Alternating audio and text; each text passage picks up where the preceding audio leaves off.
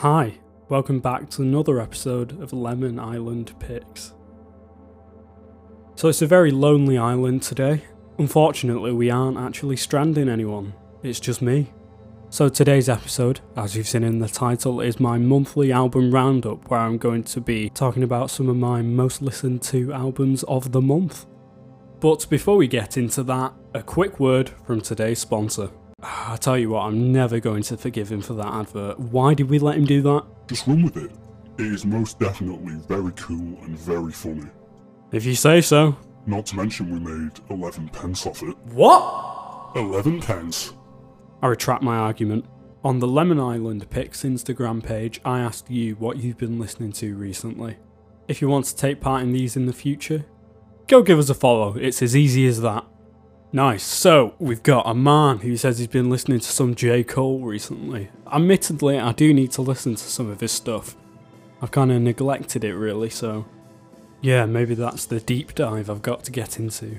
Nice, so Casey says she's listening to some old rock, some soul and jazz, but really digging some blues at the moment. Nice choices. So Shay, of course, is listening to 25th Hour, go give them a follow and a listen. Ethan is saying he is into the album 4 by Foreigner. I've not heard of that, so I'm going to have to give that a listen. Nice. So then Sam is listening to Freewheeling by Bob Dylan. Did I say freewheeling or freewheeling? I don't know. Rebecca's listening to some Bjork.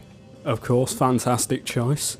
And this anonymous person is listening to some electro jazz, and I see why you want to be kept anonymous now. Yeah. Emma is listening to some indie pop. And finally, Dylan is listening to some, how do I say this? Cell Dweller? Yeah, Cell Dweller. Once again, another artist I've not actually heard of, so that's a listen for me. Nice. Who knows, could be on my next monthly roundup. So a big thank you to everyone who submitted the responses there.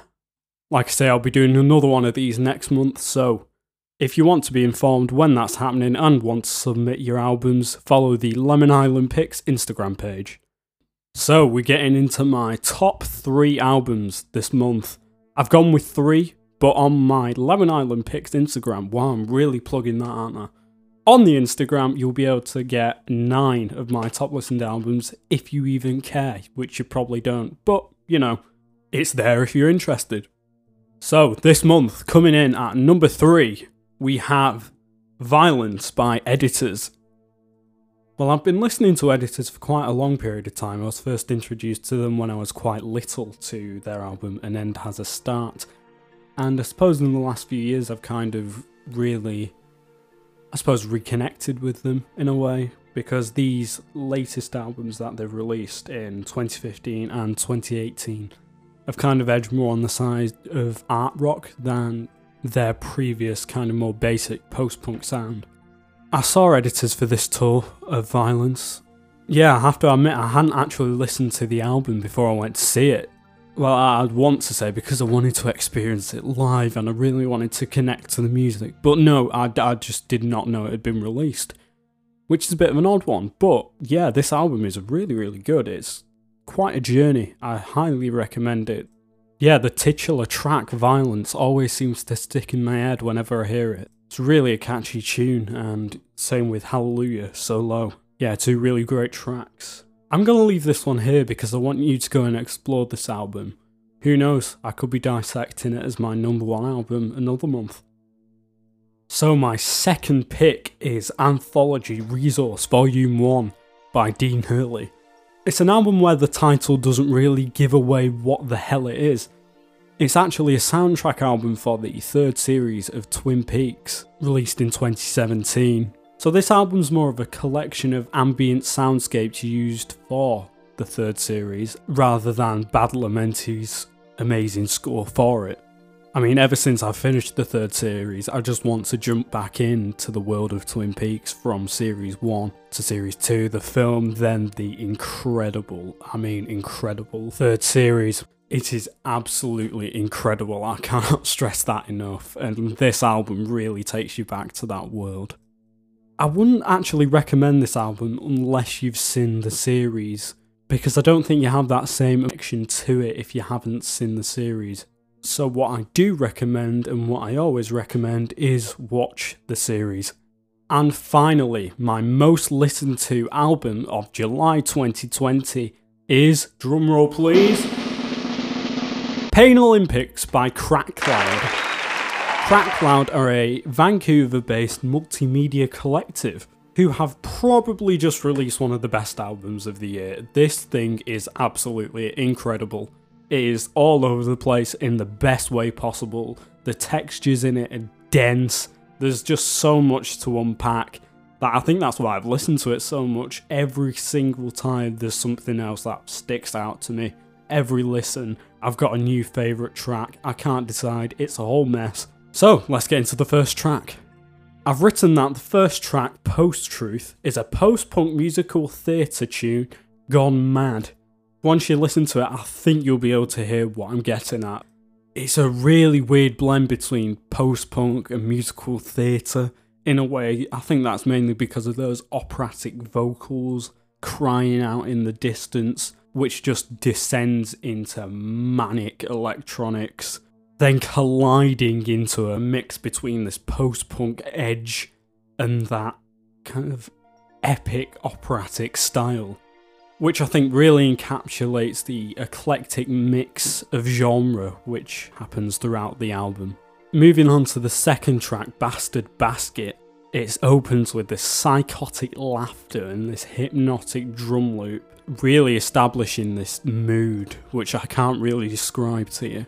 Then you got this hypnotic 4-note bass riff that enters that is absolutely hypnotising. If the drum loop wasn't already, it's got this really weird syncopation going on that fits really, really nicely around the vocals. It is incredibly done. I think it really shows the band's compositional skill in a really nuanced way, as it is so simple.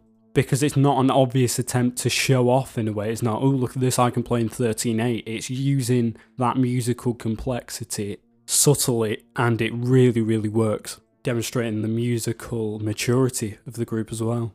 Oh, and then we've got the wailing saxophone. It is amazing. We've got this haunting saxophone kind of drenched in reverb with some delay, and even some strings at the end of the track kind of just descending into madness. And there you think the track is over, but no, that 4-note bass line enters again and you descend further and the dynamics build and you're crescendoing, and then it kind of just, I don't know, it's like a breath of air out. If that, just listen to it, just go and listen to it now. There is no way I'm doing this album justice by any stretch of the imagination. This really is an experience that you have to listen to yourself. Because there, like I said at the start, there is so much to unpack.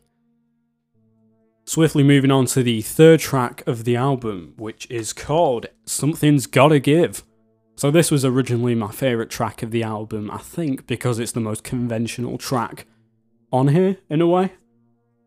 It's got this continuous acoustic guitar melody, which is really reminiscent of The Police's Every Breath You Take. It's a really beautiful riff. Then over that, you've got this electronic, distorted and chorused guitar, which plays a different melody higher up the fretboard. And then later in the track is supported by these gorgeous cello and string accompaniments. Yeah, I'd say it's the most tame track on the album, in a way. Like I said, check it out, I'm recommending this for a reason. The end of this track's quite weird. It perfectly transitions into the next fix, which is the title of the next track, of course. Yeah, it's a bit of a departure. This is where things start to get eclectic. This is a Latin-inspired tune, from what I can hear. It really took me by surprise on first listen. Was not expecting it at all. You've got this main vocal, and then you've got these kind of gang vocal shouts just cutting in really harshly gated, which creates like a kind of percussive quality to them. Then you've got trumpets and vocoders, and then the track evolves into something which I was not expecting at all. I mean, I wasn't expecting this track to begin with, but I didn't know where it was gonna go. Yeah, so I did a listening party for this album, and someone in the chat described it as holding hands and singing to heal the world. Yeah, it goes quite weird. Again, one of those I can't describe. So you're gonna have to forgive my pronunciation of the next track. It's called Oyster Stew. I think it's Oster. Is it Oyster? It's Ouster. I've no idea, so I'm just going to say Oster. And if that annoys you, please stay, don't leave. It's one of those tracks where it's so dense I don't have the time to get into, but really, I suppose in essence, it's a rap track. I suppose it's more akin to, modern trap, that label industrial rap. I don't know how often that's used, but that's what Google's telling me, I guess. Then we get even weirder because the next track, Another Jump, it's very 80s. Yeah, it goes into like Devo, Talking Heads kind of style. Once again, I see a common theme here. I was not expecting this. It's a really catchy kind of 80s synth pop, alt pop kind of vibe. And then it's got a drum solo in it. Yeah, so you got all these 80s synths going on, then it kind of pulls that back a little bit. Then you got a drum solo, which is rare to hear. And the chorus is probably the most catchy on the album. You'll be singing "Excommunicated," and yeah, you'll pick that up and when you listen to it. But it's got a weird vocal phrasing, and like I said about the bass before, it's really showing their nuance musically and their skill as musicians and artists. This album has got some really good drums and bass lines on it. They are very, very good, and that is demonstrated in the next track called Tunnel Vision. It's kind of similar to the last track in its vibe. It's very kind of Talking Heads and Devo, but with an injection of their style of post-punk. There's a few different members of the band on vocals for this track, as you've got them singing separately at first, and then it kind of moulds into this contrapuntal vocal line of 2, maybe 3 different singers. Well, I suppose it's not really singing, it's more chanting in that kind of particular style, if you know what I mean. And then it goes hard. Oh yeah, it goes very manic. There's distorted guitars all over the place. It is, very, very post-punk. It's, like I was saying, it's that infusion of post-punk into that kind of Talking Heads style. I've said Talking Heads too much, and Devo, but yeah, it is insane. It's insanely good. Does it slap? Yeah, I'd say it slaps. Then finally we've got a seamless transition into the last track of the album, Angel Dust. It's kind of like a shoegazy-esque track with that operatic return of the vocals. You've got the strings, and you've got this incredible texture which you definitely will get lost in. And that is an ability they've clearly demonstrated throughout their album with the dense texture and production. And like I was saying before about nuance, I've said that quite a bit as well. And that is really present throughout the entire album, as well as the mania of it, because this last track, it kind of ascends like A Day in the Life by the Beatles. You've got that end where the entire orchestra was told to gradually rise, but no one playing the exact same thing. It's that same kind of eccentricism. Is that a word? I think it is. And then you've just left with that sample playing throughout the end of it to the water sounds, and then you want to listen to it again. I'd say my only complaint with this entire album is how short it is. It's about half an hour. Would I have it any other way? No, because I probably wouldn't have gone back to listen to it as much if it was any longer, admittedly, but it's definitely worth at least 10 re-listens in a day, and that is saying something from me. So yeah, this is the last time I'll say this. I highly, highly recommend you listen to this album, and I hope you've enjoyed the very first monthly roundup. Like I said at the start, make sure to follow the Lemon Island Picks Instagram page to get featured on the show at some point, or use the Anchor voice message feature and have your voice in an episode. Finally, thank you for joining me, and I'll see you in the next episode of Lemon Island Picks.